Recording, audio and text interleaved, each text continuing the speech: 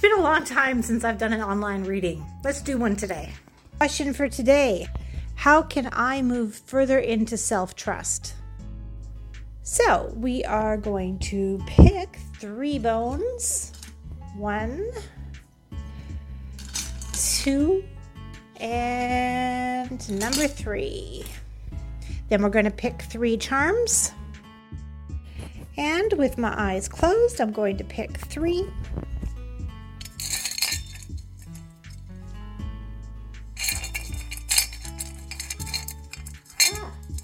Sticky. And 1 more. All right, I'm going to put those down. And 3 astrology dice. And for the big toss, shake the dice, put down the charms, and the 3 bones. All right, let's interpret this. Okay, this is actually extraordinarily interesting to me what this says. So the first thing you're going to see here is the elephant, and this indicates that there is cultural ways of doing things. There's ancient human ways of doing things. And this is a lot of where our programming comes in. So when your programming is intact, then you're moving here. And this is your Aries. And Aries indicates that you are motivated by yourself as center. So what this is saying is that the old human ways, cultural constructs, and human history goes back a long time. So humans have been repeating fear-based patterns and creating matrices of fear in society and creating cultures and societies around fear-based thoughts. And the reason for this is that is the ego trying to protect itself. And so this is where mistrust in self comes from. So the next symbol is a bunny.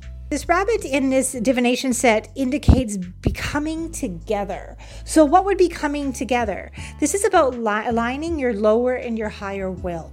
Your lower will has a purpose, but your higher will is connected to the truth of who you are.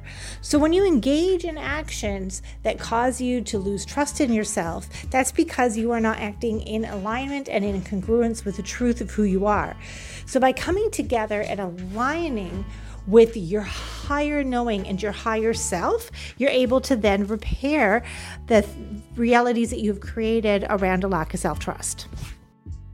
As you start to align, what's going to happen is you're going to move into Saturn. And Saturn is the planet that pushes you to do the things that will get you to where you want to go. There we go.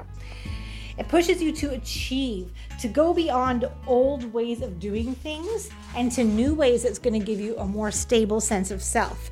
And this aligns you with house number 12. And house number 12 is about moving into the unknown realms. In this case, the truth of who you really, really, really are. And that kind of got thrown off there. How do you get there? How do we move from this lower self that's causing us to act in fear-based ways and into moving into the truth of the frequency of who we really are to learn to build self-trust again? Here is your how. Let's see what it says. So for this, there is 3 components. There is the apple symbol, which is to do things that nourish your soul, not to do things that nourish the lower mind or the ego self. Now, the ego has a purpose. It's not bad. But for the instance of this reading, it's saying to do things that will nurture your soul, your higher self, not things that feed your sense of self. I'm right. She's wrong. He said this. I did. None of that. It's stepping into your higher self, and the energies of things that actually make you stronger is a frequency. The things that feed your soul, your passions and your joys. And what this is saying here is we have 2 bones. So we have this one that says protection, and this one says that the meek inherit the earth. And you'll notice that they were crossed over with the apple. So this is saying to nourish yourself, we need to, because these were in conflict, we need to stop thinking in ways of, I got to protect myself, I'm going to defend myself, I'm going to speak my truth, and all these defensive, reactive ways of being that the lower mind is established as a sense of protection.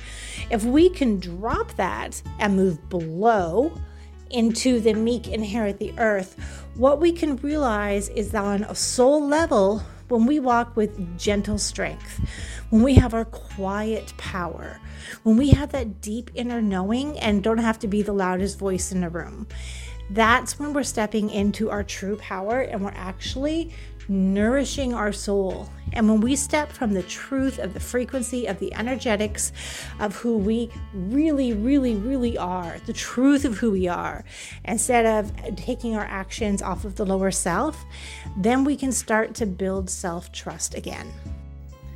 I forgot to read the bone at the top. This was the third bone.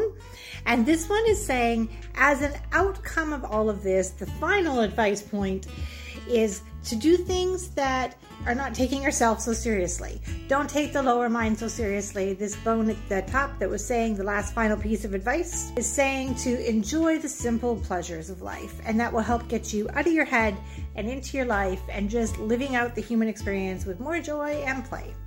I hope that helps.